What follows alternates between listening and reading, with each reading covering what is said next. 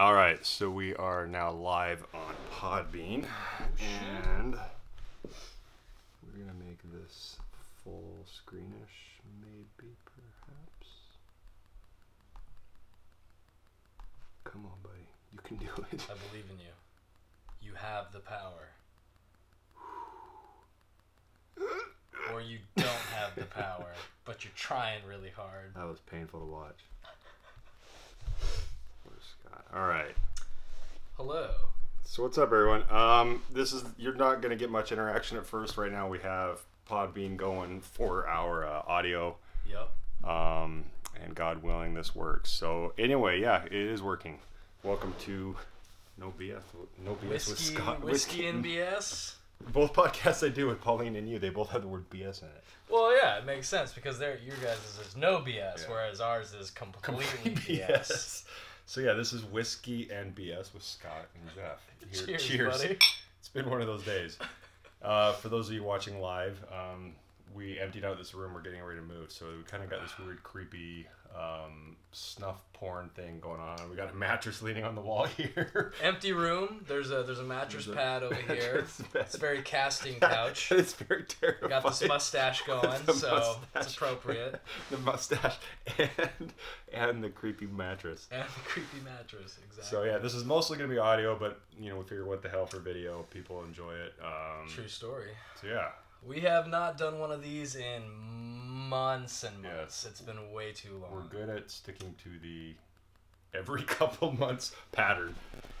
We're going to try to make it a couple of weeks and see if we can stick to that. I know that's right in the shot, but they can live. I think that's a good idea.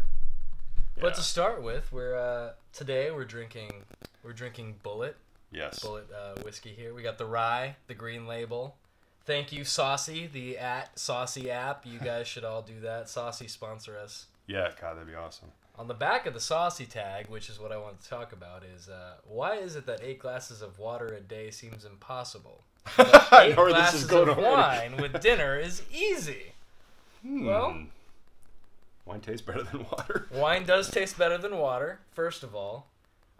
Second of all, the tag does say right after that sentence, #truth. Yes. Well, it's been hashtag. So I guess that must be the real. truth. It's the real. Because water is really hard to drink. It's very true. For most people. All right, so so basically we'll start this off with a quick intro. Whiskey and BS is a offshoot of my podcast, A Day in the Life of, which is pretty much anything and everything goes because I actually couldn't come up with an idea or a topic. So it's been everything that started in Colorado with a good friend of mine, Alicia Baruti. What's up, Alicia? We should actually do this. Hell, you've been doing a call-in one at your apartment. We should do one with Alicia sometime. Why not? There's no reason not to. There's really not. So it's called A Day in the Life of, and that pretty much covers everything. Anybody that's followed the podcasts, I did some on New Year's. I'll do some while I'm driving. Some are motivational, some are absolutely absurd. And all of them are for adults. That's the big thing to get across. And then Scott and I, when I moved here, we kind of have our own little subsect of Whiskey and BS, A Day in the Life of. This one is called Whiskey and BS. And I'm not intoxicated. I'm just very discombobulated today. I've been going a million miles an hour, and I'm just now stopping. So anyway, welcome to Whiskey and BS. Scott Segrin, introduce yourself to the people that are hopefully going to hear you bi-monthly. I'm Scott Segrin, and I've known Jeff for a crazy amount of time, it feels like at this point, considering we met on a project. For anybody that knows the backstory, a really silly kind of honestly bullshit I always forget project. This is how we know each other. Yeah. We like to pretend that we met on a On your project that we wrote and were shooting at the time, but really the truth is we met on a project that I happened to get cast in and Jeff was also in. And when we saw Jeff, me and my buddy, because I got him hired on as the DP for it, we were like, hey, Jeff's great. He should play our bad guy. And that's the rest is history. Jeff played our bad guy, and here we are. So, yeah. So Scott and I, it was a creepy. To this day, 5-6 years, none of us have seen footage. There was a trailer. I mean, that's all we know is a trailer exists. The Pride of Wall Street. Yeah. So we worked on that, and it was a creepy warehouse. Where inside looked like this amazing office space. Yeah, it was really impressive. But in between takes, you could actually hear the homeless people like. It was like bum fights, like out in the alley. Got you could pretty actually, aggressive there. Yeah. See, like most movies, when you're making a movie, you actually have to like, the sound person will be like, sound rolling, and then like hold for plane because they gotta wait for a plane to fly over. For us, we're like hold for bum fight. Yep. All right, homeless guy A killed homeless guy B. We can start rolling. Somebody's still yelling, but we can probably shoot anyway. Yeah, exactly. Fuck it. So that's how Scott and I met, and pretty much anybody that follows us independently or follows me, because this is my page, you're in for a surprise, because I think in the world of judging a book by its cover, Scott and I are true, what would it be, enigmas? Yeah. You'll hear everything from... I can't speak educatedly, knowledgeably about this, but you'll hear everything from Dungeons and Dragons to comic book debates to fitness to motivation to every once in a while we dare to tap into relationship advice. Sometimes that's rare, few and far between. Occasionally we'll hit relationships or politics or education, things that are important, I guess. So we hey Pauline. Hey, what's up? What is that? Oh shit. Can you do that while you're drinking? I mean, you gotta be like, wait, aren't those like gonna kill him? Well, then I might want to wait on that. Oh. Izzy, what are you doing? Get out of here with your bum knee. Oh, so here's Izzy, everyone. You can see her limping. Oh, God. Poor girl. You don't have to be super quiet, Pauline. Ours is casual. It's casual as fuck. I mean, it does look like we're doing this in a basement. And what was that movie? 8mm? 8mm. Nicolas Cage. 8mm, yeah. So there you go. You're going to see some deep cut, or hear and or see some deep cuts in the movie reference world, because... I think at the end of the day, Scott and I are proud movie nerds. That's true. That is absolutely 100% true. What should we talk about? Have you seen Justice League yet? I have seen Justice League. That might be the topic to start with. Start with the depressing stuff and go from there. Well, I mean, we saw Batman vs Superman together. Yeah. And I told you then, I was like, yeah, it was a movie. That was an oral blue ball. A-U-R-A-L blue balls right there. It was a movie, That's true. It was a movie. Justice League, I would say, falls firmly in that camp. It was a movie. I was actually dazzled by bullshit because I'm a stupid... Scott probably will say this behind my back. I'm very blinded by shiny objects when it comes to the DC attempt at competing with Marvel. I've always been DC World, all DC Universe, even before everything was things. So I'm blinded by the love and hope that they can pull off Batman and they can pull off Superman, because really before Marvel did their thing, you actually had to be kind of a comic book nerd to know Marvel characters. You really did. You kind of had to, most people would be like, I think Spider-Man. Like they wouldn't know for sure, but you think comic books, Batman, Superman. And you'd have to follow it. You'd have to really be following it to and know that's going what's on. Depressing is that DC has the two biggest franchises and they can't get it right. Yeah, 9 times out of 10 their movies blow chunks. Like Batman is its own kind of exception because there are pieces of movie franchise that are really good. Yes. And there are pieces that are really damn bad. Like, I mean, I've never Burton ones are pretty solid. Well, that was, I think the Burton ones, the novelty was they were the first ones. So that allowed a lot of forgiveness. I mean, aside from like the campy 60s Batman. Yeah. There's the 60s Batman the movie. modern attempt at Batman, modern cinema. But yeah, so Scott and I went and saw Batman vs Superman. Yeah. And Scott can objectively look at him. I look at him through the eyes of a special needs kid. And I loved it. Depressingly, I loved it. I tried to love it. My love, I know, I tried to. And I was, again, dazzled by a new casting. Anybody that follows the Batman universe or the what's the word I'm looking for? I can't think of it. Follows the source material that they're trying to do with Batman vs Superman, which is the Batman, the Netflix series I think it's Batman: The Return of the Dark Knight. Yeah, Return of the Dark Knight. And it has the weird little things for references. It had the smaller ears. It was the older Bruce Wayne. It was this thing, and it actually had a fight between Batman and Superman. The where Dark Batman, Knight Returns. I think that's it. Yeah. Not the one, not to be mistaken with the Dark Knight Rises. It's a lot of weird wording. So I was dazzled by that, but Scott and I didn't go to Justice League together. True. But we did go. Thoughts? Like I said, it's a movie, you know. I mean, one of the problems, which I feel like as a person who knows and pays attention to things,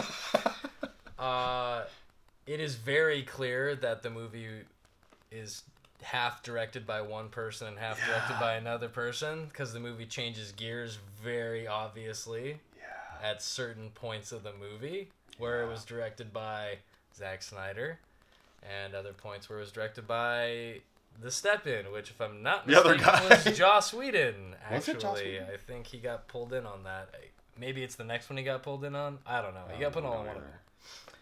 But regardless of who did it, you can really tell when one of them's directing and the other one's not. Yeah. It's a very different movie. Yeah. And even I was listening to Ralph Garman. For anybody that listens to K-Rock or is in LA, quit listening to K-Rock because they fired Ralph Garman. And pretty shady circumstances. It's the only reason I was still listening. It actually was. And one of the few stands I've taken in my life was to quit listening to K-Rock the day they canned him. But thank God for him, he started his own podcast. It costs $3 a month. And I will find it because I need something to listen to every day. Like, oh, this iPad is going to get, in the course of this podcast, it might get thrown through a window. I keep seeing him trying to do stuff, and I'm trying to monitor these questions without having to do this. I hate when people are on live and going, "Let me look at this," and then you can see like their blackheads. Infuriates me. It's okay. So you know I'm using what? this as a monitor. I'll just lay on the floor close to the laptop and just I'll field all the questions. That's almost creepier. But anyway, yeah, Ralph Garman had an interesting review on it, and I can't remember, some of the stuff he pointed out was painfully obvious. Like, the Flash, pretty much the entire time, for being such a smart person, was an idiot. Like, every time, like the running, like the amount of time, every time he was on screen, he had to play the idiot. Yep. And any Flash nerds probably found that quite offensive, because Barry Allen is a smart guy. Yeah, like, this guy was. He's got like a wacky sense of humor. Like, I guess you could more or less compare him to kind of, I don't know, Deadpool or Peter Parker, just in the fact that he's like quippy. Yeah, exactly. He's got like wit, and he's kind of quick, and he makes jokes. Yeah, they made him dumb. stupid. Yeah. Oh, we'll get into Deadpool. What a jackass. So that was an interesting angle, making him an idiot. He spent the entire movie being the comic relief. And then that movie, especially because of the director switches and the director problem, like, that movie didn't know what it wanted to be. God, and yeah, now I really wish I could remember what the heck Ralph Garman, he did say. He pointed out some stuff that, like, it was ruined. Oh, like the exposition building, like at the very beginning where they catch a parademon and like throw him on a net, and like wasn't that Dinner Criminal go, is this because of the alien? Like the they exposition just throw out criminal, some fucking exposition line, like, oh, he suddenly knows this random fucking and then idiot. cut to that way they just saved time basically. Some burglar on a rooftop could actually know the future by saying, oh, are they doing this because Superman is buried and we need to somehow raise him back to life, and that's why they're attacking us? Cut to man, not to switch gears or anything, but speaking of wild, quick exposition, has anybody? I'm sure people have. Did anybody watch the new Cloverfield Paradox movie on Netflix? Finished it. We should go. Okay, so today's podcast is sequel abortions or sequel abortions, or I don't even know what you want to call them, but we'll just call it that. That'll be today's topic. So, anybody who saw Cloverfield, the first one, the first-person shaky cam Blair Witch, it was kind of cool. You saw possibly some sort of creepy demon. Some world building that was interesting. Yeah, some definite end-of-the-world alien, but you're not sure what. So it was kind of like, I don't know, Blair Witch meets alien. Yeah, like a monster alien. movie. Yeah, you know, some sort of monster. Like Godzilla kind of thing. And that's the vibe. on its own, it was pretty cool. And then confusingly comes 10 Cloverfield Lane, which is actually in the universe. Which is in the universe. Because I had to do some serious spoiler deep diving figuring this out before I hit play on Paradox. Yeah. And I've seen I've seen Cloverfield. I saw that in theaters. When I saw it, I didn't like it, but I did see it. I've seen it again a few times since then. I like it a lot more. Well, you saw Cloverfield in theaters. Cloverfield, okay, right. 10 Cloverfield Lane, I actually also liked because it was a very different movie. It wasn't. It has nothing like what I was expecting. Yeah. And I like that it was kind of like its own thing. Yeah. And then at the end, oh fuck, we're in the Cloverfield world and universe. Yeah. She's getting thrust into it. Yeah. Like, that's cool. Yeah, it was a nice little. It was more of a nod. And then you're still like, what's the connection with Cloverfield? I don't get it. And then they go, hey, bend over. We're gonna force this movie into you. Cloverfield Paradox, basically alien. Oh, do you know what it was? Remember Event Horizon? Yeah. It was Event Horizon redone. It's like Event Horizon and Alien had a baby, and it wasn't good. And Event Horizon, I wonder what Paradox was rated. I want to say R or PG-13. So basically, anybody that's seen Event Horizon with Sam Neill. And to date, it is to me the scariest movie I've ever seen. It's pretty fucked up. It's a haunted up. Spaceship that is possessed by hell. Yep. And that doesn't even do it. It opens justice. like a dimension to hell, basically. Yeah. Like they travel through the dimension of hell via space. Yeah, and bring it back with them. Comes on board. It's fucking nuts. Yeah, and it's awesome. And somehow they're like, okay, we need to somehow make a third movie in the Cloverfield world. And it feels like the end is the only tie-in. Like if they would have cut the end, you would have not even think it was a Cloverfield movie. That's what I'm saying. And I've had this conversation with a few people. Like, it feels like they had this movie script and they wanted to make it. And they're like, yeah, this is cool, but why do we give a shit about this movie if we're going to put money into it? Well, it could be a Cloverfield movie if we make these few tweaks.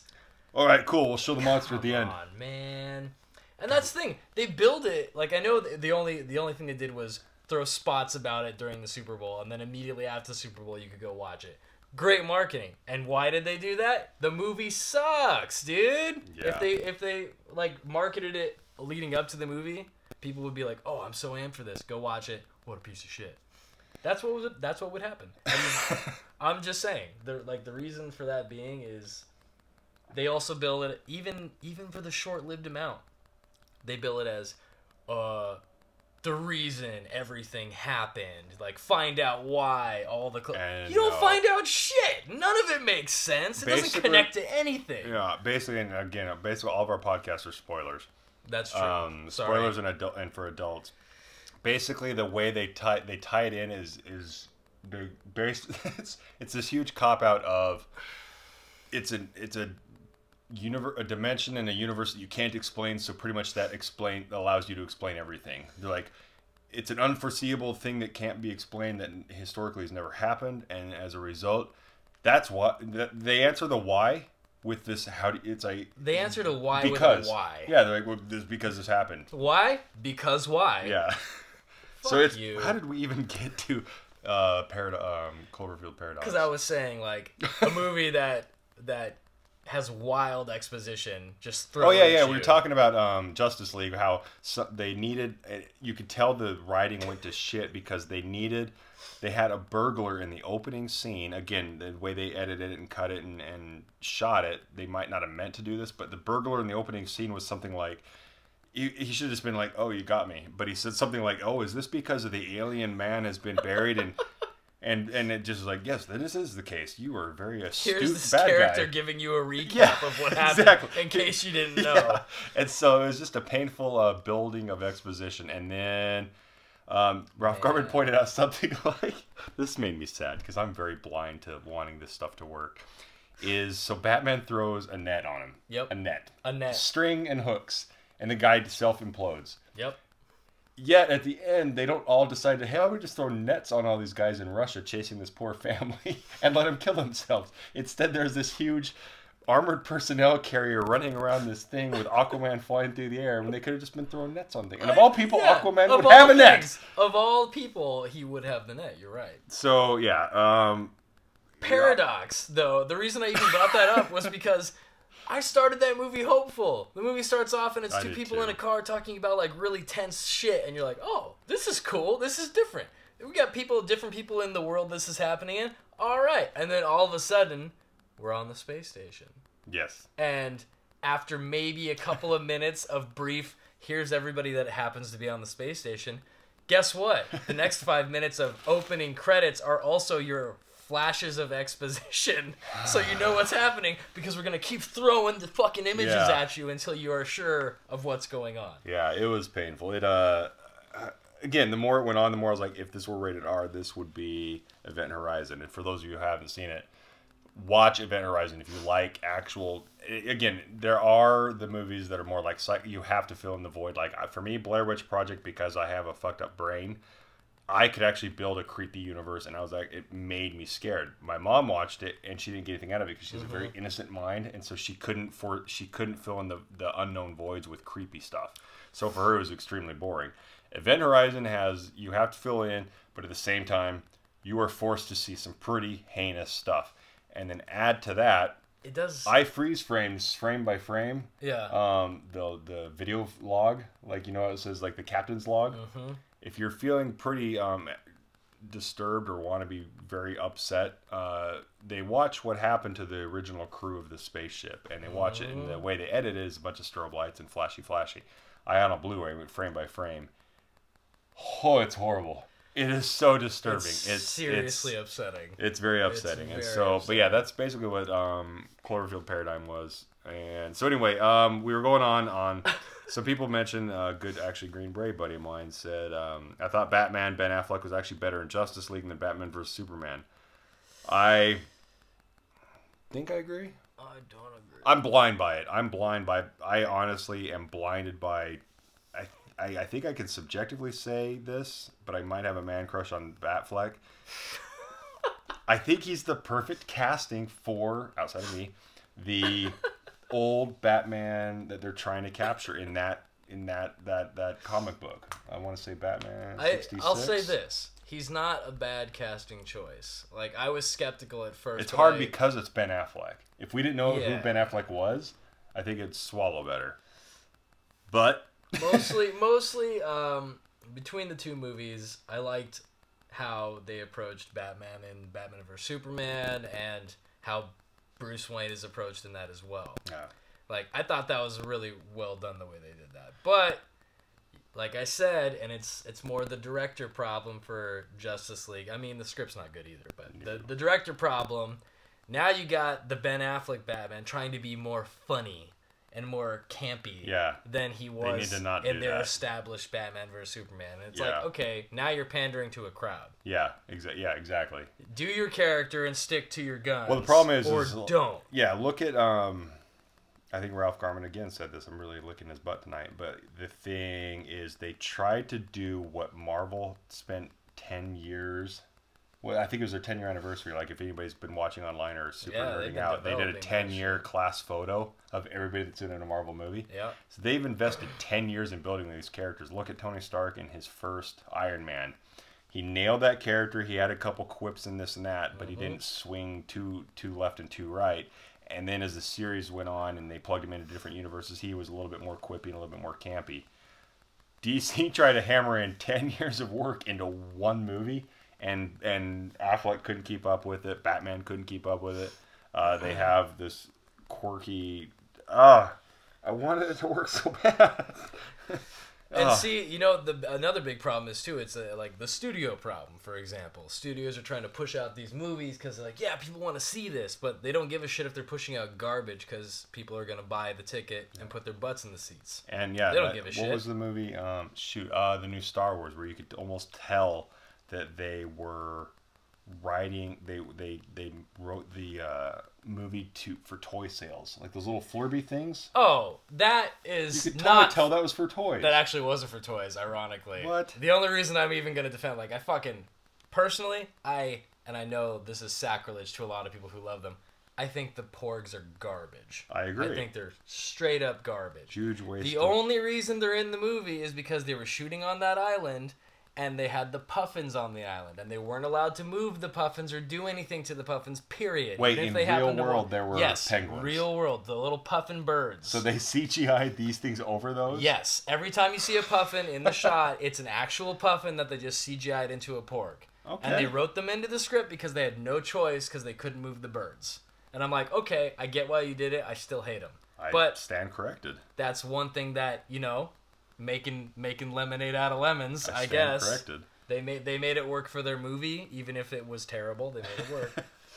I fucking love Rian Johnson, and there's a lot of that movie that I like, and there's a lot of that movie that I fucking hate. Okay, we'll go to that's another realm actually on topic, but we'll finish up the DC world. Somebody had a good point here. Don says DC might stand a chance if they would go R-rated once. If they did, they might, but they won't. Yeah. They're gonna keep hemming and hawing about it and getting as close to an R rating as possible. So for those of you, without actually doing it, comes across bordering on pompous, but the biggest thing is at the end of the day, and this kind of will go on to a couple side topics of multiple things in the film industry. So at the end of the day, somebody wants to make as much money as possible. Mm-hmm. They don't care about accuracy. They don't care about the things us as fans and us as wannabe actors care about. They care about as much money as humanly possible. So with that in mind, a PG-13 allows kids under 13 to go to the movies, which means lunch boxes, toys, kids that'll go on the weekends. It opens up an audience, so they will bastardize a product to get more people in the seats, thus making more money. True story. So you can't fault them for doing it. A perfect example is Deadpool going rated R, and it was a ballsy risk, but it obviously paid off, man. And but it's a payoff that compensated for the lack of under 13 audience they're going to get. But they know there's probably kids are going to sneak in. Now that the Blu-ray's out, now that the DVDs are out, they're going to still watch it anyway. So it was a risk. And parents are going to have their kids watch it anyway. Because speaking, by the way, I can say this as an educational professional. Scott teaches children, which probably boggles minds, especially with this mustache right now.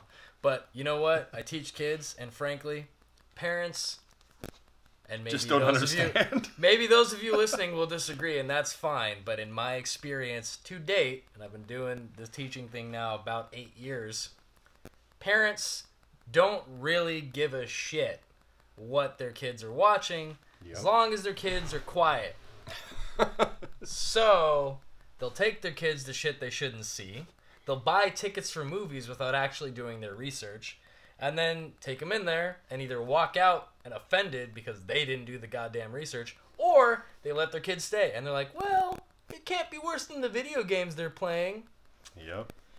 And yeah, then again, there's video games. I mean, there's also, again, money. That was a side note we got to get back to Star Wars. Yes. But another thing, I posted this today on social media.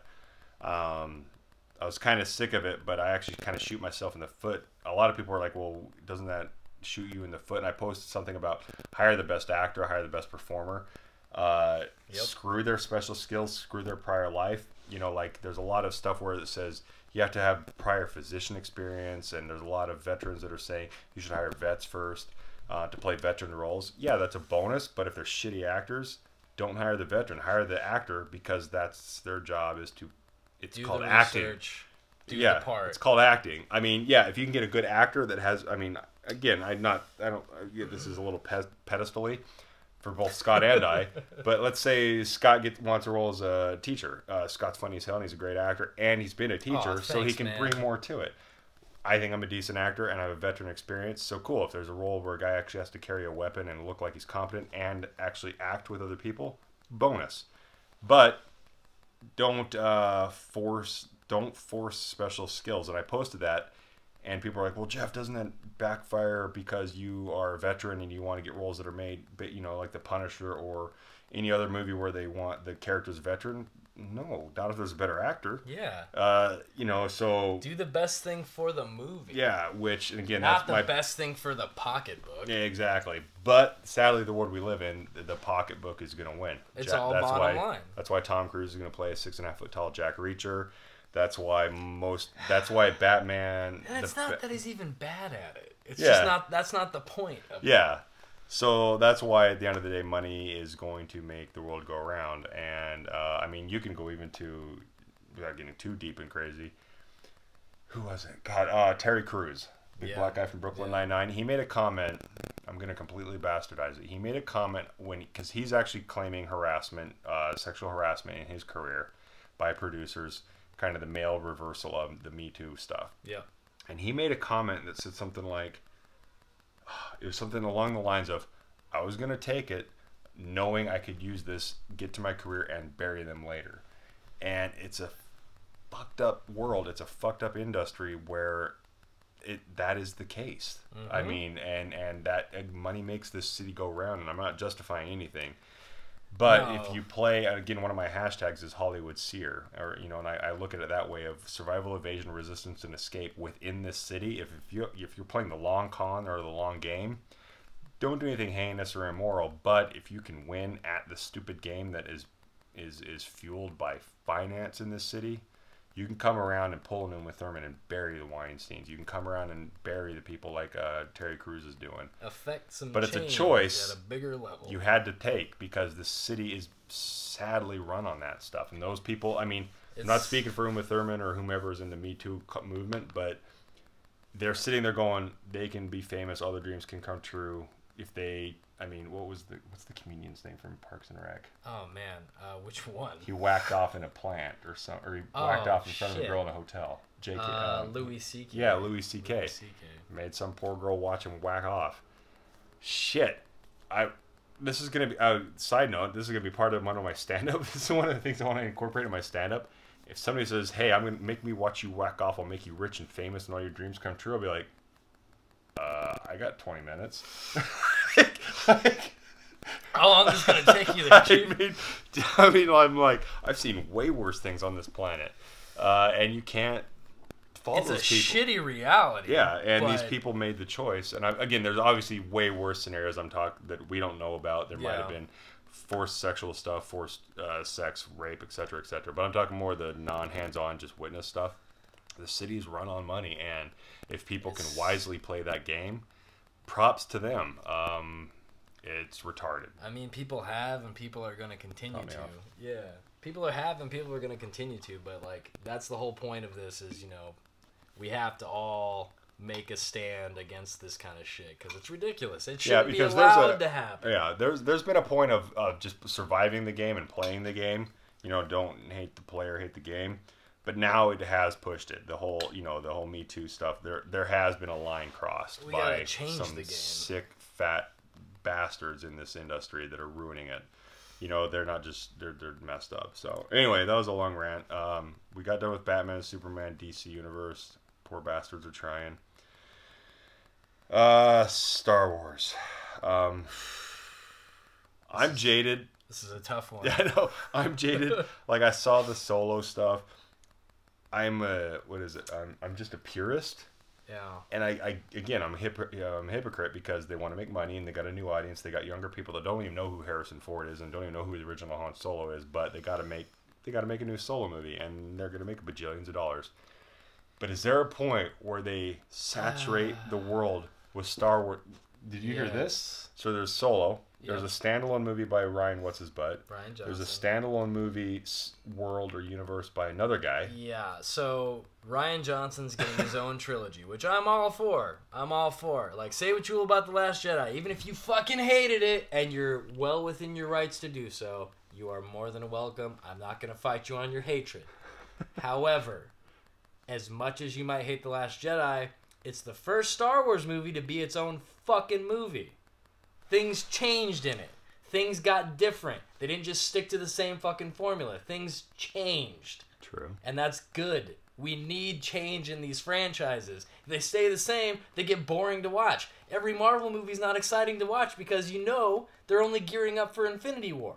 So no matter what you watch, whatever happens at the end of this movie, the good guys are going to be okay. The bad guys are going to be defeated, because we're still launching towards Infinity War. There's been some good Marvel movies. There's been some really shitty ones. But either way, the characters are never actually in danger, because they all have to get to Infinity War, where maybe they'll die. Maybe. Well, what was it Civil War? Yeah. Where we did What's-His-Butt die? We didn't lose anybody in that fucking movie. Who are you talking about? What was the movie? The black dude that was in He was the War original. Machine. Yeah, Don Cheadle? Yeah. Didn't he get like? He got Did he just get beat hurt. up? Oh. He's not dead. He got hurt.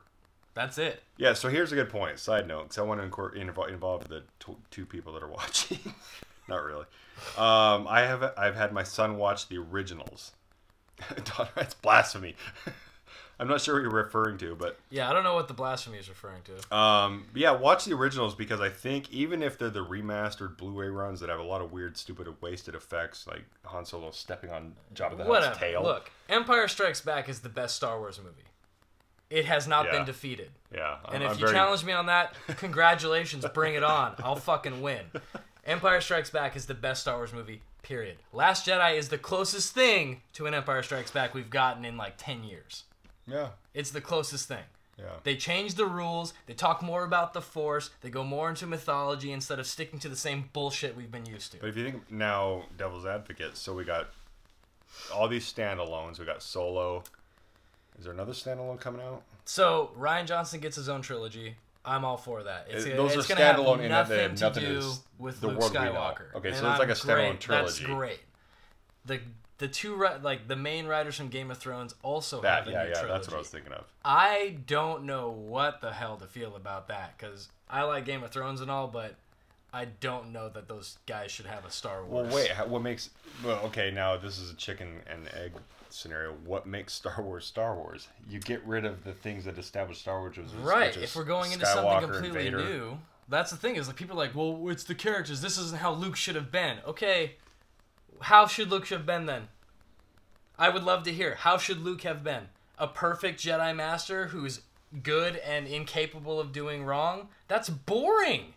That's super boring. I didn't and see plus, that. I didn't see that. Frankly, coming. if you're a true Star Wars fan, all the extended universe stuff, which yes, they took it out of canon, and I don't give a fuck. The original Star Wars universe stuff, after Return of the Jedi, Luke goes back to the Emperor because he's still alive, joins the dark side to defeat him, but pretty much all the same shit happens. He starts a temple. He trains new Jedis. There's dark Jedis who come and fuck shit up. He has to pose as a Darksider, fuck everybody's lives up, and then eventually kill Palpatine again. Before Luke and Leia have kids, and then they have kids, and then there's more drama with that bullshit, and one of their kids still goes to the dark side. Nothing has actually really changed. But now, who's with me in that?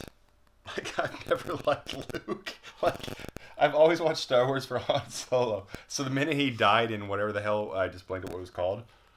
I'm out. Awakens. I'm out. The minute he killed by the big nosed. Yeah. Vidal Sassoon hair. Don't get me Darth wrong. Vader. I as an actor, I like him. I think he's not right for the part he's got. I mean, he throws a really good tantrum. Yeah, he's really good at guess. that, and he's a Marine, so I'm supposed to support him. Again, I like him as an actor. I don't think he was a good choice for that role. I don't think the guy they picked for the Han Solo movie is a good choice either. And What maybe was the I'll be movie wrong. he was in? Hail Caesar. Hail Caesar and a couple other things. Yeah, he doesn't have that. He has more of a boy band He look than a might be. swash. You know what? He might bring Han Solo to life as a young Han Solo. I don't know. I haven't seen the movie. Maybe he'll fucking kill it. Yeah, But he doesn't look like Han Solo to me. I'll say this. he looks like a boy band. Donald Glover as fucking Lando is awesome. Yeah, that I was think spot that's on. cool. That'll be fun Yeah. as fuck to watch. I don't know have anything I do like. Here's I don't know what- much okay. about the story. I wasn't involved invested in the Han Solo movie when I first heard about it. I was. I will say this: it's really fun, especially from the trailer, to see that they're going to do a lot more of the Imperial things, which Han Solo was supposed to be an Imperial pilot, and then he changed sides. Yeah. So that's fucking cool. I'm What glad I- to see that. Here's what I'm getting sick of. Like within, I think 3 minutes of the opening of The Last Jedi, where that pilot was doing the joke. Oh, I'm still here. I'm on hold. I'm waiting. Is that Oh you? yeah. Modern Poe jokes Dameron. with Star Wars Yeah. don't work for me. I was done.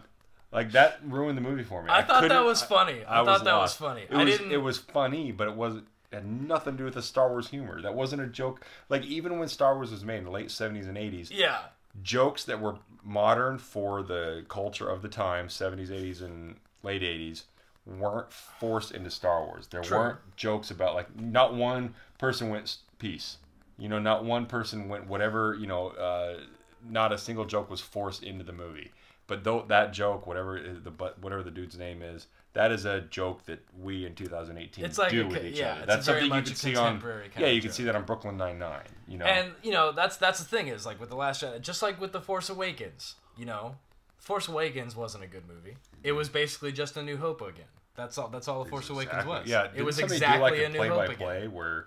It's almost exactly the same movie. Yeah, Rebels, planet blows up. A New and they Hope is escape. great, but giving me A New Hope over again with new characters isn't great. It's there it's will a be try. spoilers for those of you. Not obvious. Sorry. Well, we're talking about The Last Jedi. We're not really giving spoilers. Yeah, we're kind of all over Like the so place. far, we literally have not given a single spoiler. Unless you didn't know about Han Solo. But Han Solo died in Force Awakens, There's your spoiler. which came I'm out. not sure what you're talking about. Not to be a dick, but that movie came out 3 years ago, so that's on you. Has it been 3 years? Yeah, at least 2. Either way, I would look it up, but I have archaic Apple products right now, so they'll probably just crash. if you haven't seen a movie that came out 2 years ago, that's on you. Yeah. Sorry. Actually, I'm not sorry. That came out 2 years ago. Get your shit together. So I had interesting topics. Let's see. So we covered. See if I dare look at it. We covered DC. Ooh.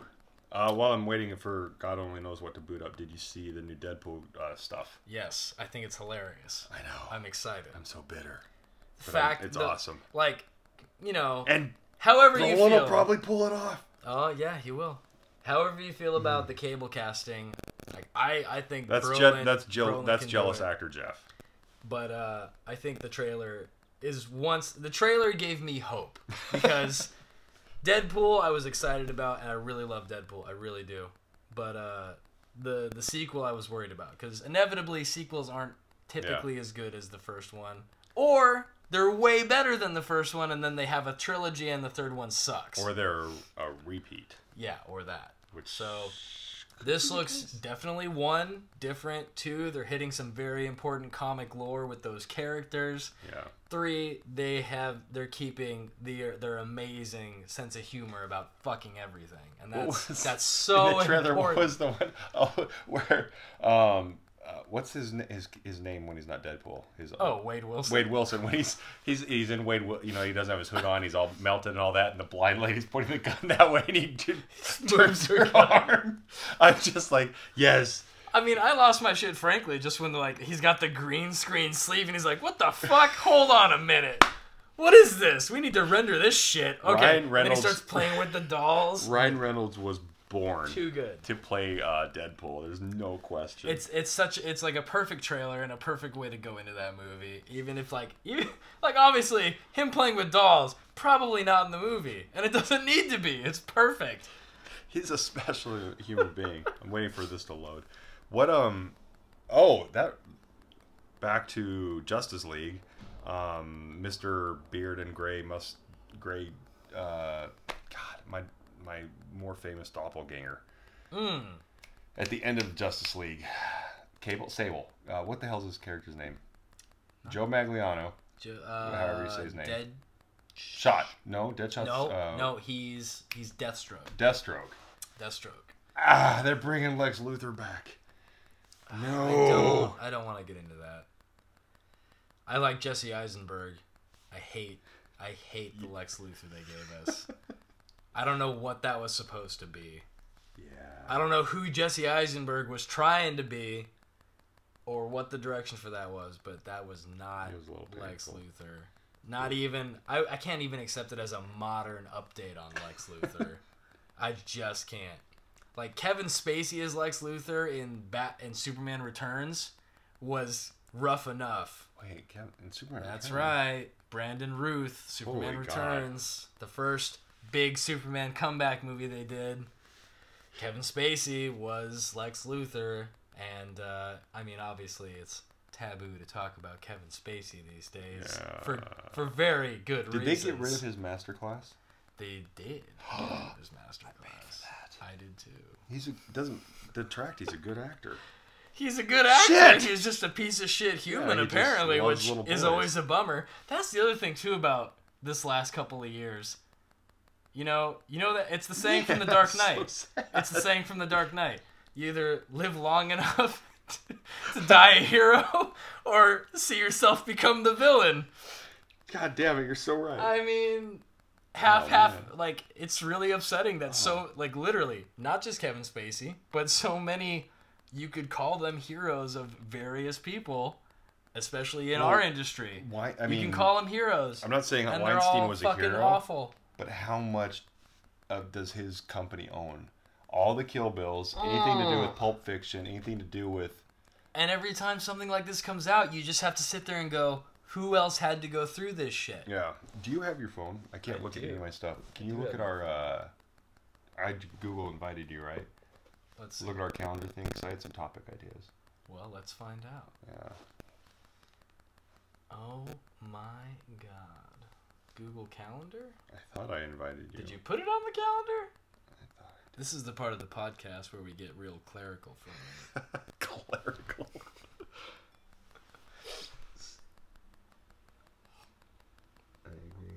I think it's my goal now, just because of the past few. Like, we haven't done this in a while, but if by the end of this podcast I have at least one person watching that hates me, I think I've done my job.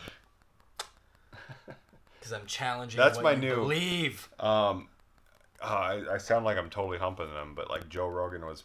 I'd already done this, but it reaffirmed something Joe Rogan was talking about on his podcast, how he goes, he hates being friends with actors because they're so terrified of their image, making all these decisions. He goes, I can't remember the actor he was bringing up, but he brought up some actor that he said, hey, come hunting with me. And the actor goes, oh, no, I can't. Because that actor knew, it'll be poorly received. Like, oh, so-and-so hunts and kills animals.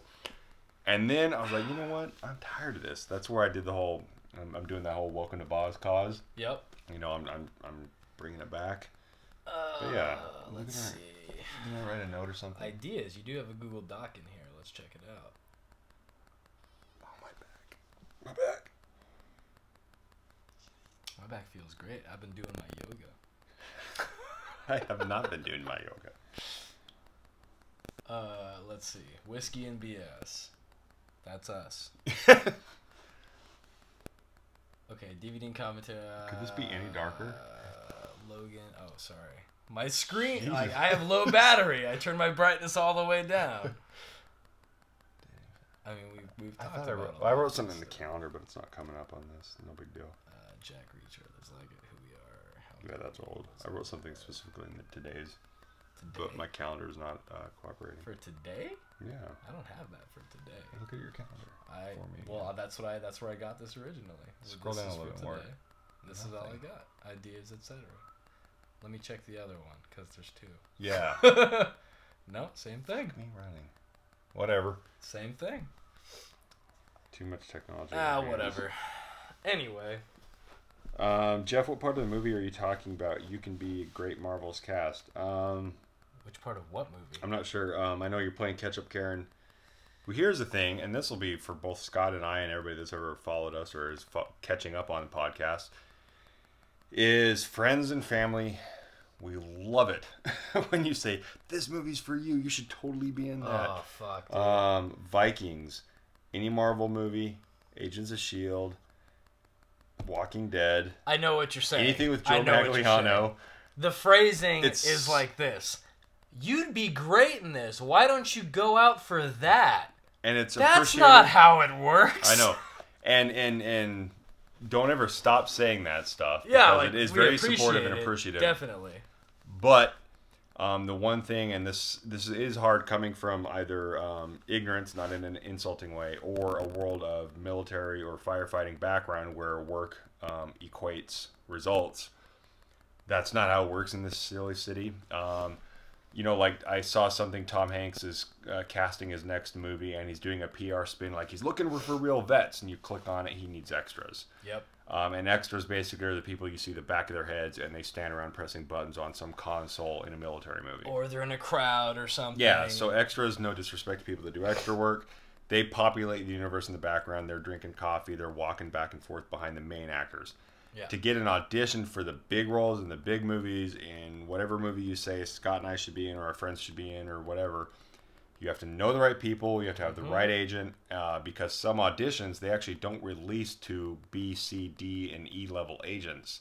That's just the nature of the beast. How some no-name guy gets an audition for, to play Han Solo, or not Han Solo, that's not a good one. The smart-ass guy in The Last Jedi that I hated his opening jokes. Oh, Poe Dameron? Yeah. I have never heard of him in my life. Oscar Isaac? Yeah. I'm kind of surprised you haven't heard of him. No, honestly. my bad. Bad example. He's pretty good. Okay, bad example. But basically, those actors that all of a sudden seem to come out of nowhere, somehow they got an audition invite. Yep. Whether they did, it's who you know, or what agent. There is no recipe, which is what is frustrating. Which agent can get you the part? Yeah. Which agent can't get you the part? Like I'll even find stuff. No, not knocking my agent specifically, but I'll even hear because of my stunt connections about like Venom when it was being done with Tom Hardy.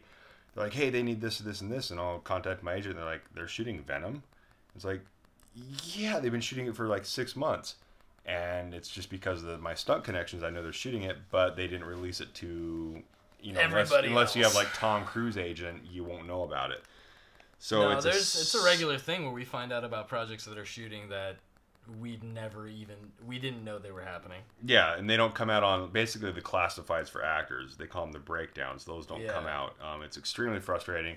I know for a fact, I just forgot his name. The main, he was in the first several seasons of Agents of S.H.I.E.L.D. He was the tall, good-looking guy. Oh, the Agent Ward? Yeah, Ward. I don't know his actor name. I literally had an audition for that guy, and I was an inch too tall. I know. I remember. And that's one of those ones where I had a chance because they wanted a quote-unquote no-name, but I was just too big. And that's a prime example of you never freaking know, but at the same time. There's also non-realities because I would cast Jeffrey Dean Morgan as, I blanked his name, Negan. Over Jeff Bosley as Negan because Jeffrey Dean Morgan is a known name, known quantity, goes back to earlier in the podcast, makes money. Yep. Jeff Bosley actor, sad. Jeff Bosley producer, gets it. So it's a frustrating world we live in.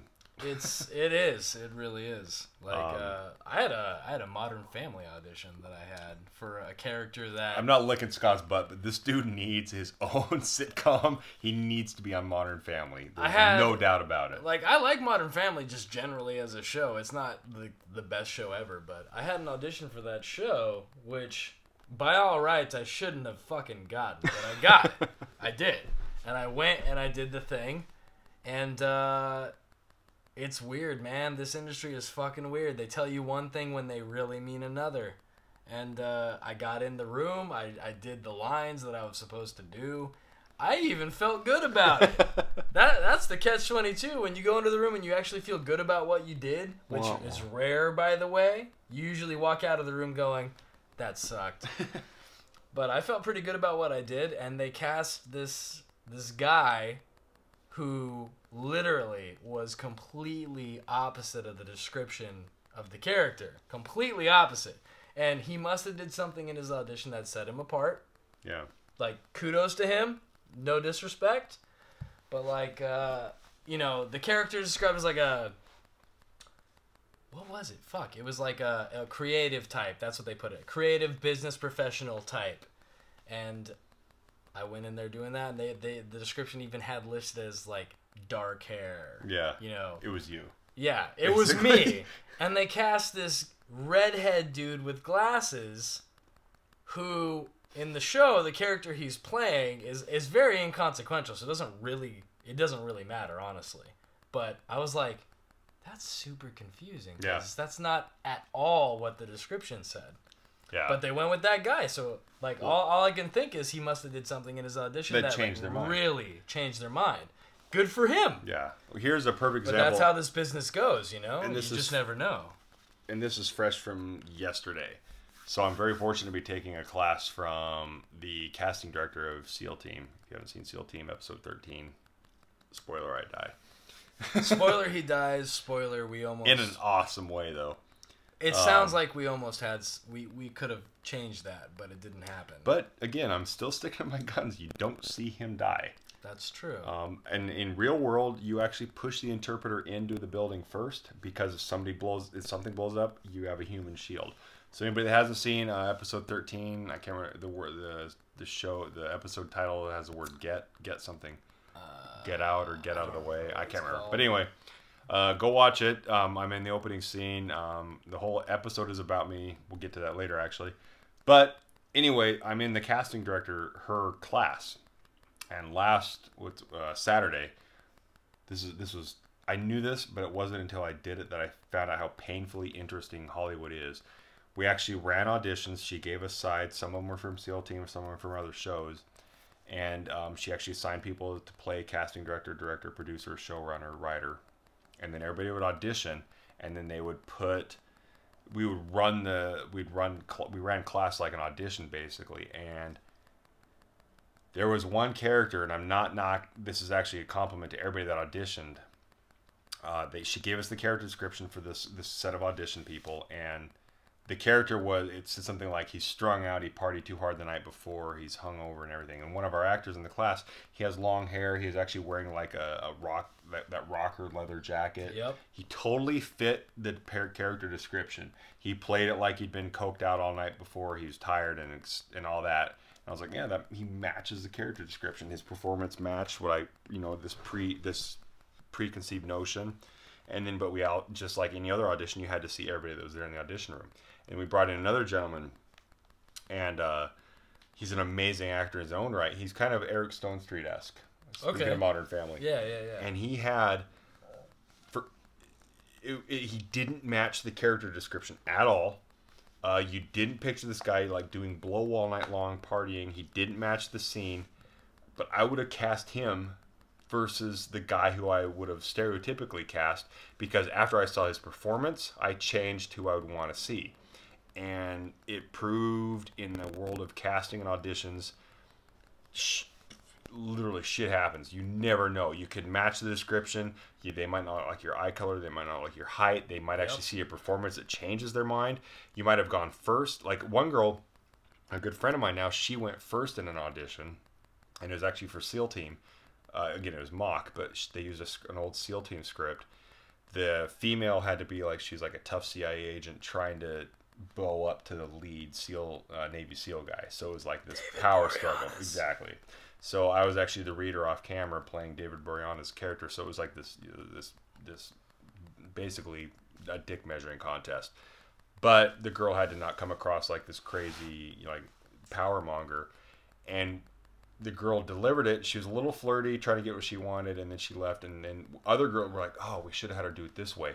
And then we completely changed our casting eyes after we saw girl number 2, 3, and 4. Yep. And girl number 1 didn't get a fair shot at it because we actually adjusted our casting sights after she went. She didn't do bad. And so that's the thing, is it's almost peaceful. It doesn't pay the bills, but it's almost peaceful that there are a million things that are not in our control. Yeah, if you're a shitty actor, that's your fault. But outside of that one thing, there's a million and one things that you can't control. Height, shoes, hair color, eye color. Does the casting director have to go to the bathroom? Do they hate you? Do they remind you of your ex? Do they remind you of your current boyfriend? It sounds shitty, but that is the actual reality of acting. It really is. And like, it's so... You might be an amazing actor, but if you don't fit exactly the look that they are picturing for this ad at or that commercial or movie... Yeah, but at that moment. Especially at that moment. You're probably not going to get it. Yeah. That's the shitty reality.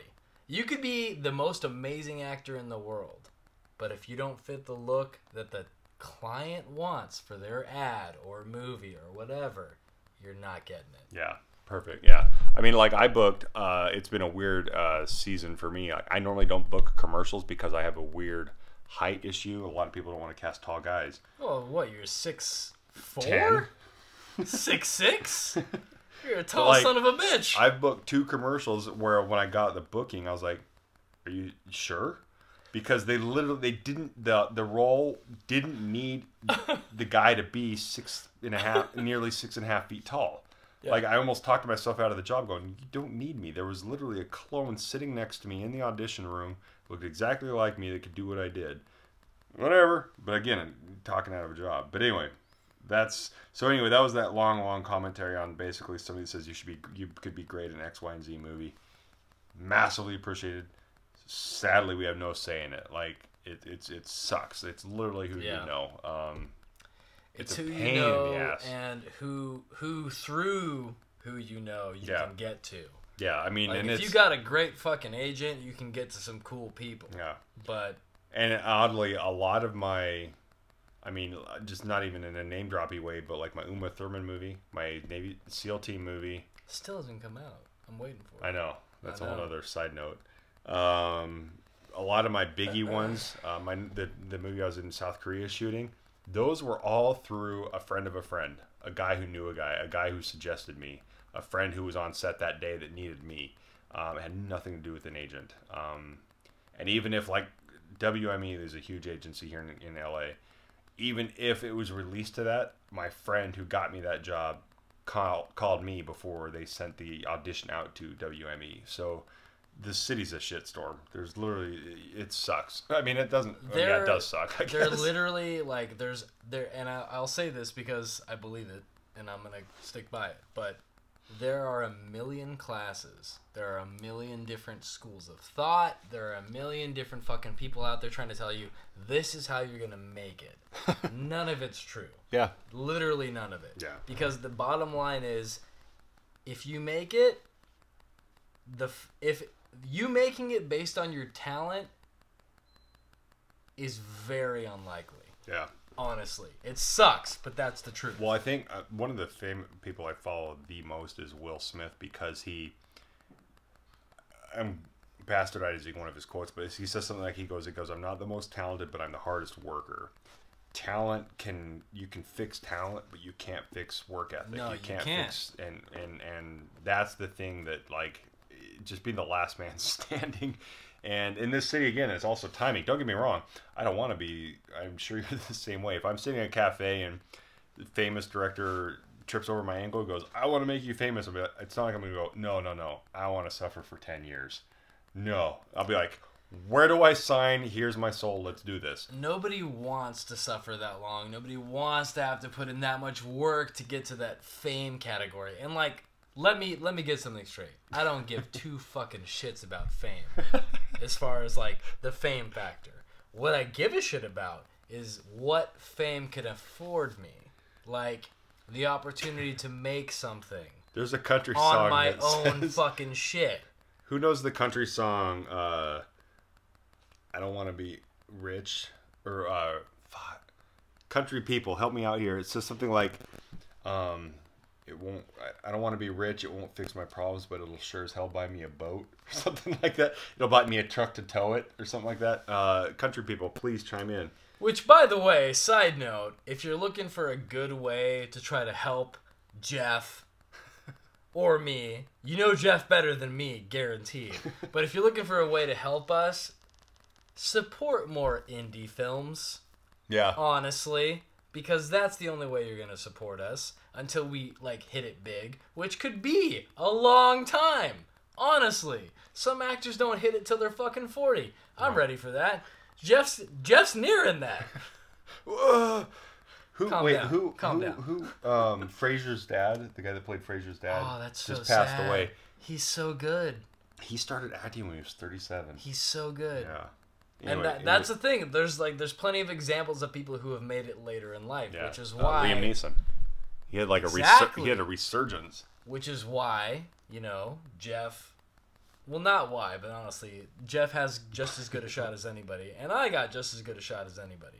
But Jeff, I feel like a little bit more so just because of, Connection. like, he's connected and he's talented. If you don't know how talented Jeff is, from a director standpoint, Jeff's talented as son of a bitch. Like, he's super talented. I owe him $20 now. You don't owe me shit. I bought the whiskey. We're good. So, but the bottom line is, if you want to help us out, support indie films, dude. Like, seriously. If you don't know about a movie and you want to watch it, watch the goddamn movie. Seriously. Well, I think here's the weirdest thing is, like, I don't know the answer, but it's weird because we now live in an age where, whether it's literally social media, Facebook, etc., or just an online presence, that is the fuel. It's just I hate, this was a post, part of my post today was referencing, somebody chimed in when I mentioned, like, hire the best performer, not the person who has a special skill. Yeah. Like, don't hire somebody that's a real doctor. So hire somebody that can act like a good doctor, etc. Somebody chimed in today saying, and don't hire the person with the most social media following. Now, That's so shitty. I have a whole tangent about that. I've been in a movie with one of those people, Oh, my and that God. was the thing that brought, and it was a built-in audience, thus putting money on everybody's account and putting food on everybody's table, because it automatically brought a. You could literally go, this person has 3 million followers. Let's say even half of these people show up to the movie. 1.5 million people are going to pay for $15 tickets. Boom, guaranteed. Doesn't mean they're the best actor, best person cast, but from a producer standpoint, it loosely makes sense. But my point is in this world of social media and supporting indie film it's there aren't theaters showing indie film. I mean, you have to be in like the major markets, LA, Chicago, Atlanta, where they have these weird theaters out in some back alley playing where you rented. Like Scott and I would kill to play. Like I'd actually, anybody that's followed me that's seen the Cowboy Pictures Parallax, I need to get my ass in gear and actually start submitting that to indie festivals. But that's going to be at some random alley theater where I paid them to display it on their screen, where somebody happens to walk by and wants to do a unique date with their girlfriend. I just have to share this really quick Yeah. to interrupt your train of thought. I did a quick Instagram thing. Uh-oh. And somebody seeing you asked the question, hold on, is that Rick? No! Walking Dead. No, it's not Rick. I'm a foot taller. Oh, and like I'm not literally British. a full foot. At least a foot. Probably more than that. Oh, and here, okay. We're all over the place. Okay, Yeah, so to answer to conclude It's BS. Scott's thing, yeah. Support indie films, and it's a catch-22. Going to them is great. Mm-hmm. That gets eyes on. Like Kevin Smith and Clerks, he screened Clerks, was it Cannes? Cannes. So he screened it in France at Cannes Film Festival. And shit, ironically, I think it was Harvey Weinstein was in the audience. Mm-hmm. So disregard his fucked up treatment of women. So, I mean, actually, Kevin Smith has a whole like tangent on one of his podcasts on how, no joke, not using the phrase literally in the cliche annoying way, but Harvey Weinstein literally gave Kevin Smith his career. All of his movies, Clerks forward, Good Will Hunting, I think was Weinstein. Yeah, you're right. Shit. Kevin Smith, he said in his podcast, his career is based on Weinstein. Like he doesn't know what to do with that knowledge. But anyway, Kevin Smith somehow he got into Cannes, and that's huge. So if he can get indie film in Cannes, that helps. But I believe the theaters were empty, and Weinstein sat in the back and loved it. The rest is history. So yeah, you can go to these movies. You can go to the back alley and watch, Scott and I's movie or my movie or whatever in some back alley indie film theater. But in the world of social media, I think honestly the best way you can help anything is sharing. I think that's really it, is click and share, because in the way social media algorithms are built, sheer saturation of the market gets eyes on. And because I can attribute to most of my gigs, most of my jobs, most of my references to Scott, me, or whomever, based on a guy who knew a guy who saw a post, who knew a guy who saw this post, it's the world we live in. And so seeing those things, saying, hey, like I've even had somebody, the Parallax movie is a perfect example. Anything you see me wearing a cowboy hat in, I've kind of rekindled that movie. People said, oh, I have a friend who did his own stunts. He was in a Western. Let me send it to you. And it's this weird self-perpetuating beast. And that's what you can do is that. Yeah, we can share the new trailer to Deadpool. We can share the new trailer to Marvel, Infinity Wars. Great. But if you see this really cool, nitty-gritty film or even a trailer, because that's all we have the money for, that's the thing, is it has to get on the right people's radars, and again, sharing all this, everybody needs to remember that producer, no matter how pure of heart he is, he could be Jesus himself. At the end of the day, they need to go, is this going to make me money? They can have, Mel Gibson, even when he made Passion of the Christ, he made that because he could. But he still, at the end of the day, wanted to make money.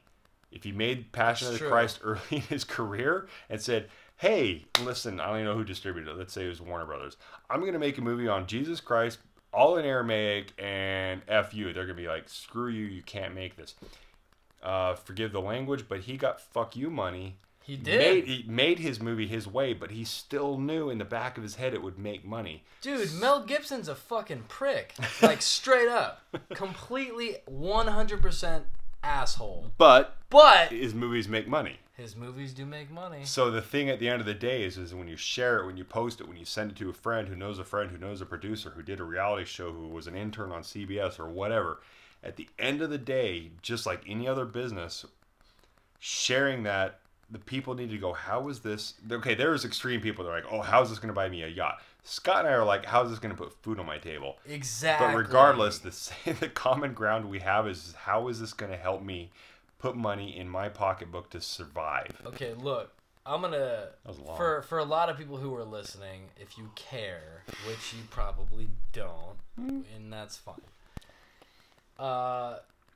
Talking about that, something that me and Jeff come into contact with on a regular basis, and your biases are welcome. Instagram followers. There are literally, they've been casting parts based on people's Instagram followers. I worked with one. I know you did. I know you did. And he seems like a good dude, don't get me wrong. And that's the thing is, like, you know, you could argue that maybe these people are talented. Sure. Fine. Okay? Great. Me, for example, I don't have a lot of Instagram followers. And that's not me saying I want them. I don't. I don't fucking want them. The only people I need following me are people that I know or like or have conversations with. I don't give a fuck about the general populace. No offense. But, like, this is something we come into, like, encounters with on a daily basis. Yeah. They are casting, and there are casting notices that literally say, include your Instagram handle, include your followers, so we know, because all they give a shit about is, can we market this? Can we get people to pay for it? And if you have a lot of followers, you can probably get people to pay for it. Yeah. If you don't, why bother? Doesn't matter how talented they are, why bother? And that's not me trying to be like, oh, me and Jeff are crazy talented. Because I'm the first person to walk out of putting my head up his own ass, okay? Like, I don't think I'm that talented. The fact that anybody thinks I'm talented is amazing to me. If I write something and send it to you, and you're like, it's good, I'm like, you're crazy. But the point is, like, if you want to see movies with people who are literally, actually talented, and you want to see something different than what you're used to, indie films, not fucking people who are Instagram famous. Because, no offense, fuck those people. I'm sorry, but fuck those people. Like, they don't do anything. They take a picture of themselves, they post a witty comment maybe, and hashtag just the right amount to get people to like or follow. Yep. That's not talent, dude. That's maybe a genius side of marketing. Basically, yeah. It'd be like, okay, I always come back to my father's an emergency room physician, and I use him as a metaphor a lot of times, especially when I was in Colorado. Huge disclaimer, no offense to anybody in Colorado, but my dad couldn't work for free when he was a new doctor. So people that do the copy credit gas, we get why you have to do that, but it doesn't put food or gas in our gas tank. We need money. But I also look at the flip side of that of just a minute, where was I going with that? Just a minute. Oh, the Instagram follower thing. It'd be an insult if they said, well, we want a physician.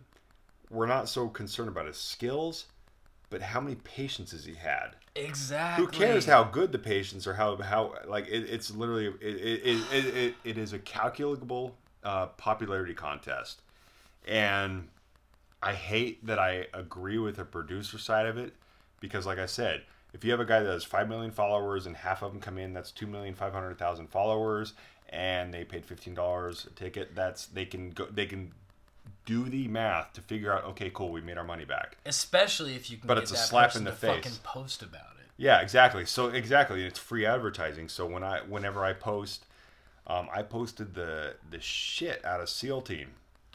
They didn't ask that. I'm not one of the recurring characters. I'm not a lead role.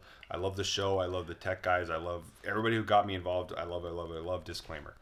But they didn't ask me to tag the shit out of it. Again, I'm a huge following, but they got free advertising. Yep. Tons of free advertising. I used their logo. I used images from the set. They got tons of free advertising. But if I had 5 million followers, and then with all the new algorithms of Facebook, and like a lot of you have seen this just in the personal world, Facebook is force implemented this algorithm of like who your friends are and what friends you're gonna see. That's just between friends, like Scott and I as friends. Excuse me. That's not even counting businesses that like survive, like Pauline's Fight or Die, me on my pro page. That doesn't count like businesses that survive off of these algorithms. So now that they're forcing these algorithms down their throat, people are going to be like, oh, we need the guy that has 5 million followers, that fancy blue check mark, and if he posts, hey, watch my movie, boom, free advertising. So it's a retarded catch-22. As a teacher, how's that? This is important for those of you with kids. As a teacher, let me tell you, on a daily basis, I have to tell your fucking kids that these YouTube personalities who are literally dickheads are not talented, are not people they should be interested in because they don't know any better. Logan Paul, if you know who that is.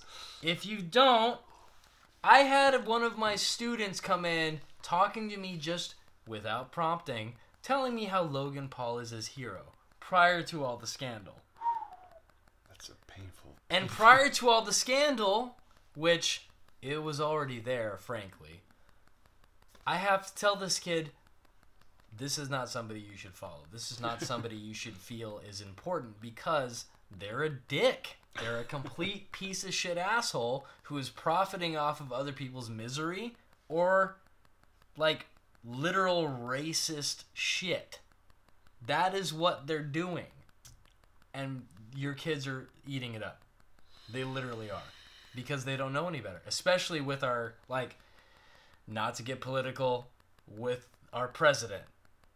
I don't give a fuck who you voted for. I really don't. Yeah. But frankly, if you're not taking care of what your kids are taking in, especially with who we have in our head office, you're an idiot.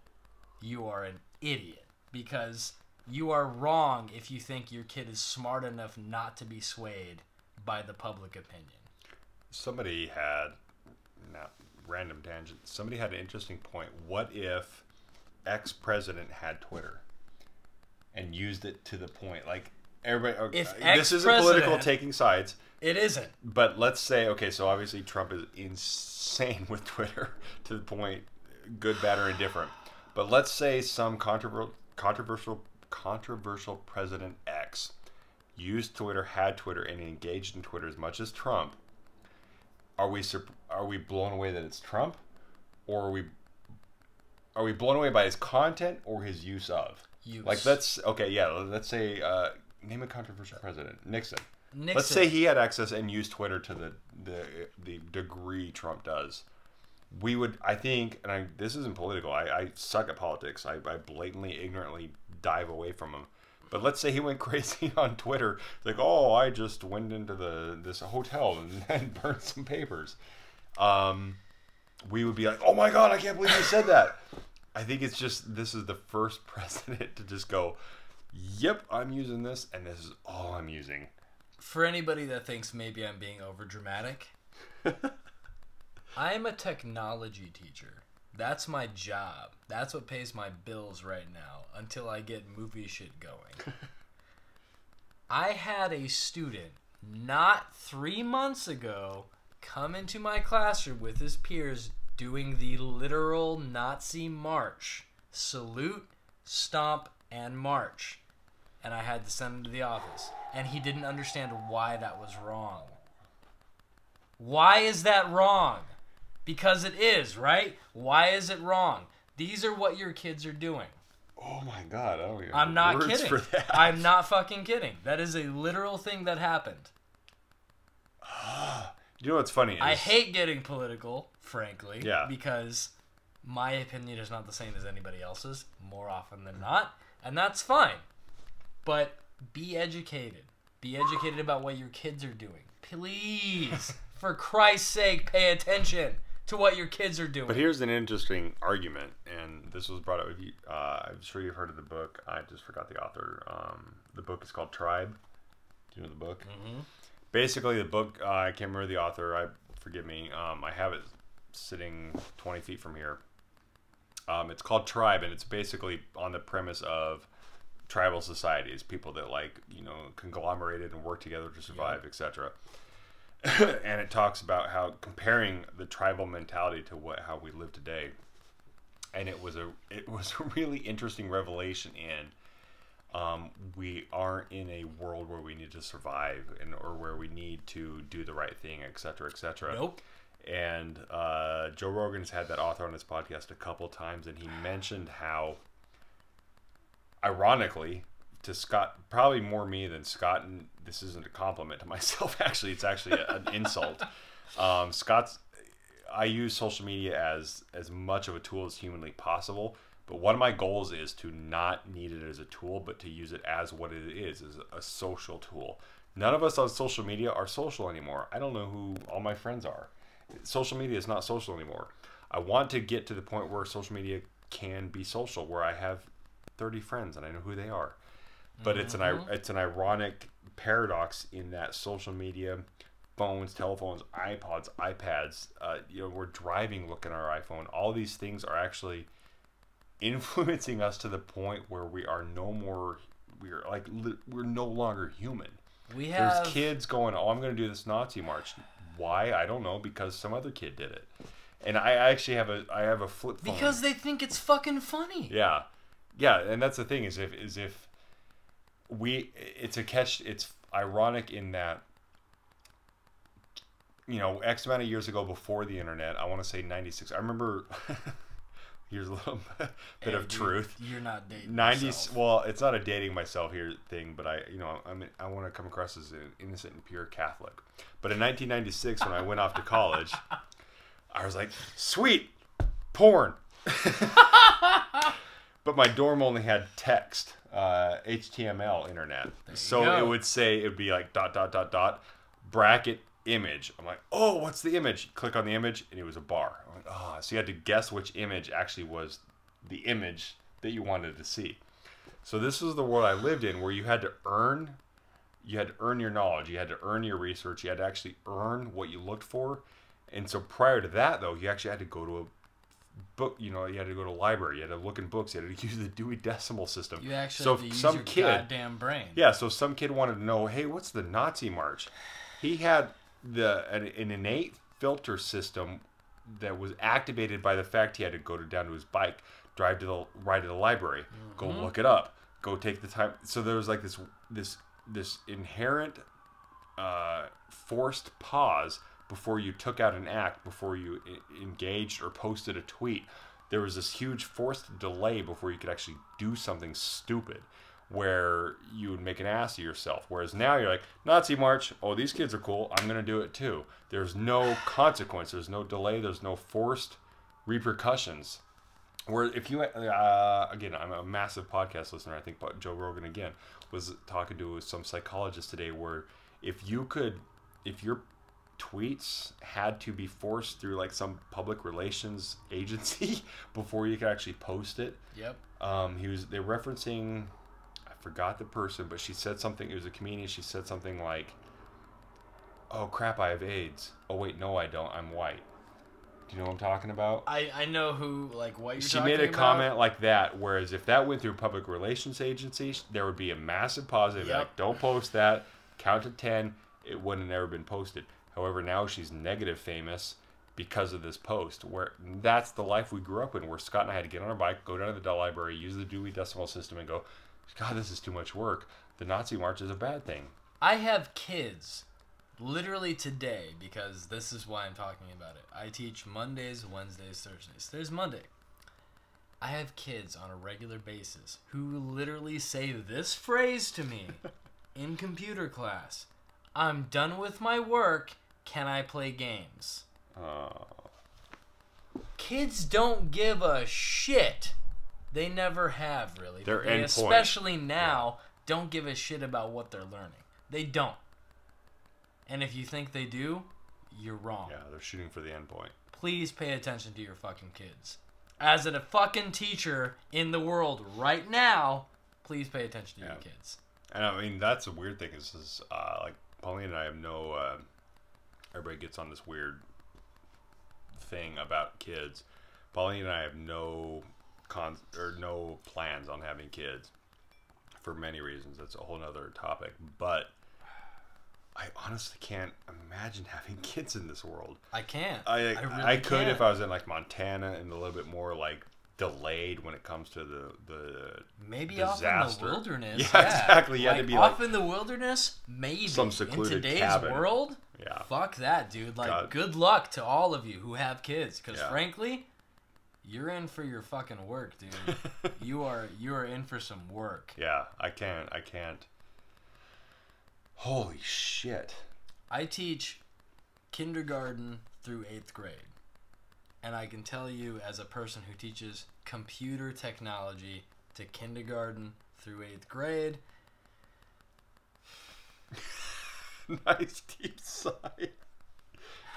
your kids are intelligent, but they're easily molded. That's an interesting thing is with social media, the internet. You know, like I remember when I had to write research papers, you could only use like one internet source. The rest Yep. had to actually be like textbooks and cited sources and all that. Now information is so instant and instantly readily available. Instant gratification. Yeah. To a Get morbid, what you want morbid fault. in the snap of a fucking finger. God help you guys. It sucks. Like, it's amazing for what it can do, but for your kids' attention spans and what they're willing to learn or listen to, it fucking sucks, dude. Like, seriously. I'm telling you, as a person who's teaching these kids, it sucks. You got these kids who are like, well, what about this? And you just sitting there like, I don't know what you're talking about. You're clued into an internet full of people who have wrong opinions. Yeah, and that's about the thing that so many things. and that's the thing that blows my mind is I don't have kids and I don't know the answer because it's ironic because if you have some again blanket judgment nerd kid that uses the internet to its advantage, uses social media to his or her advantage, uses online libraries that they never would have had access to their advantage. Holy shit, the world is their oyster. But that sadly is the minority. 9 times out of 10, some kid wants to look at like, hey, let's look at this stunt guy that like smashed his head on the side of a pool, or some kid that wants to look at like porn early in his age. There's all it's not working as an advantageous tool. It's not. It's like Look. I bought a flip phone. And I can't. It's been sitting there charging for 2 weeks, and I'm a victim of the same reality of the internet. Leash. Okay, frankly, from a writing standpoint, flip phones, if you're a writer, are amazing because they don't follow the same rules as smartphones, so you can do whatever you want. What? Really. Explain. The only reason I'm talking about that is because I recently wrote a movie that involves flip phones. Ah. I sent it to you. That's the one. Oh, is that the one? Okay, it's cool. The one we wrote on Well, it's funny because that flip phone, I during most of the business day, I have it forwarded. My iPhone forwarded to that, so it's trivial and it's juvenile, but that way I know if somebody calls me, it's important, and that person actually needs to get a hold of me. By the way, this is completely unrelated, but those of you with kids, I want you to think carefully about how you thought about the opposite sex or same sex, depending on who you are, when you were roughly 8th or 9th grade. The only reason why I'm saying that is, with social media the way it is, I have had, not kidding, literally 2 students in the last 2 years poorly try to pick me up. 8th grade students, get control of your fucking kids. Please. You're shitting me. I'm not kidding. Oh Mr. Scott, would you spoil the girl? Handle your children, please. Oh my god. Talk to your kids. I'm serious. I hate though I'm the one doing this because I'm younger than this guy, frankly. But the fact that I have to be the one to say this sucks. It really does. Oh my god, if a kid hit on me, I'd be so... It's completely uncomfortable I would have for to go to so I'd have to many go to reasons. confession. For so many reasons. But frankly, the bottom line is, look, there's too many parents just letting their kids run around with social media unchecked. There's bullying, okay? There's sexual pressure. There's drug pressure. And these kids are going through it on a daily basis because of social media. Well, I remember, okay, this is way embarrassing. But, like I said, back to HTML internet. My dorm, my first year of college, I was like, oh my god, I'm free. I'm out in the big world in Seattle. I'm going to college. Oh my god, they have this thing called the internet. And it wasn't AOL where you heard the dial tone and the weird connection sound. I was like, oh, this is going to be amazing. I can't wait to see what this internet's all about. How old are you when you go to college? Freshman year, 18? Mm-hmm. 17? About I was 18 years old, feeling embarrassed and shy and reserved and hesitant about anything I looked at. And I couldn't even get it to boot up because I was clicking on image, and it was a bar image, and it was like a random graphic. I could never find what I was looking for, and when I found like a porn thing, I was like, oh, close, quick.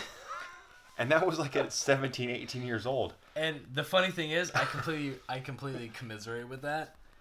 And I was trying to just find fucking Star Wars shit. I wasn't even trying to find porn. I was trying to find Star Wars shit. No, I did that too. But my point is now that the internet is instant and accessible, there are 12, 13, 14, or even younger boys and girls that have access to this stuff that was the rain we almost did our podcast in. That's kind of crazy, actually. There's so much shit on that. That's patio. loud. That's actually loud. For California, that's a big deal. We're having a rainstorm. It's going to be a flood tomorrow. But there are 6, 7, 8, 9, 10, 11, 12, 13-year-old boys and girls that see what made Scott and I blush in college. Yep. And they just they take it in as everyday bullshit. They really do. Yeah. It's just another fucking Monday for them. Oh, I can't fathom that. Your kids have a deeper and frankly more disturbing understanding of the way things are. And if you don't believe that's true, look at what they're following. I guarantee you'll be surprised by at least one thing. You will. Yeah, this is rare. So this woman says, I have 2 boys. One is serving in... This is extreme spectrum. I actually read it already. Did you? I have 2 boys. One is serving in Afghanistan. The other is shy, quiet, and stays close to family. He is not a big net junkie. That is unheard of. It really is. And frankly, if your kid is not a whatever you did, good. Seriously, he's right. Whatever you did, if your kid is not a serious net junkie, not a bad thing. If he uses it only for finding out information or looking up information, fantastic. You're on the right track. Well, and here's what's funny is again, I'm going back to a podcast I happen to be listening to today with Joe Rogan, and I forgot the psychologist's name. But it's funny that there's this huge, it's one extreme to the other, and now everybody's like, oh, freak out, get a flip phone and get off the internet because it's ruining my life. If you're one of Get off the grid. Yeah. There are jobs and careers. You know, Pauline's is a perfect example. Her fighter diet is very internet based. Sadly, playing the game, a lot of upcoming actors need the internet to get exposure. True story. But right hand to God, prior to becoming like actually committing and swearing to putting food on my table, acting, so that would be firefighting or military, there is no need to be online. Like, nope. I connect, like, my mom, like, that, sadly, she knows I'm alive because of the Facebook, which is good because, you know, poor mom and I suck as a son sometimes. I don't call my mom as much as I should. So I get that. Yeah, God bless my mom that's how she establishes communication. Her and I actually interact for what I think on the purest sense Facebook was designed for, to communicate and stay in touch with friends and family, like college friends, like that you never would have stayed in touch with. I mean, Facebook has ruined class reunion, like school, high school reunions. What's the point? You're in touch. I didn't go to my 10 There's no point anymore. So if you don't have to be online, like, right hand to God, the minute I cannot need internet, I will get off the internet. You think that sounds crazy, but honestly, it's true. Especially if you're a person with any kind of creative outlet. Yeah. Get off the internet. It'll be the best thing you do. Yeah, because if you're I dabble in painting. I try to put food on my table acting. Scott is, you know, he writes, he acts, etc. Doing that on Facebook, posting a picture of a script, posting a picture of a painting, that actually serves no purpose. If you have an online business, okay, cool, so be it. You have to post your business, but you know, my father's a physician. He doesn't need to drive business to his emergency room. Idiots drive his business to his emergency room. People cutting their legs off and getting in car accidents drive business to the emergency room. People do stupid shit every day. But it's God, this is deep. Anyway, let's see what else. Let's lighten this up a little. I stirred as well, but I prefer to talk about service animals. I had an interesting topic I wanted to bring up. On the topic of service animals, I don't have one. However, Jeff did live with me for a short amount of time. Scott and I are roommates. That's true. Izzy, his dog, I love. And having seen Izzy, which she does in fact remember the time she spent, because if she didn't, she wouldn't get off the fucking cushion. But she does. She's got a hurt knee, and she still tries to come up and lick me or have me pet her. Because she's amazing. She's a great little dog. Service animals, I think, if they are legitimate, are important. Especially because more often than not, like Jeff, for example, and he's not quite as like a severe case. Yeah. But vets, people who have experienced extreme craziness, extreme danger, extreme bullshit, if they have a service animal, there's no reason in hell anybody should be fighting them. There's really not. I've seen Izzy. I've met Izzy. I met Izzy day one when I met Jeff, more or less. Oh, yeah, that's right. I traveled. You traveled our second with your dog. job. Yeah, he actually hired me to... But yeah, shit, that's right. Road trip with Alicia. Whatever you think about service animals, there are people who genuinely need them. They genuinely do. Wait, Paris Hilton and her Chihuahua. No. I'm sorry. I don't know a lot about Paris Hilton. I don't know about a lot about what she's been through. So I could be wrong. But frankly, Paris Hilton needing a fucking service dog. Get out of here. Jeff needing a service dog, I buy that 100%. Jeff's been through some shit. He's had to do some shit. There are a lot of people out there who have had to deal with shit or be through shit, and they deserve their service animal. Yeah. I even run into some people at Gold's, like dudes straight up missing limbs that make me go, yeah, I'm going to leave Izzy at home because this person genuinely needs a second set of hands, literally. It's an interesting... Oh, God. K-Rock did a joke on it where people are getting away and, like, now various airlines are actually establishing limitations on what can be used. Like, because some people are using, like, service squirrels. I saw a tarantulas. I saw a post of somebody trying to do a service peacock. Come on. Get real. Get the fuck out of here. A peacock? Get out of here. I'm going to hit pause on this. That's fine. And we'll do part 2.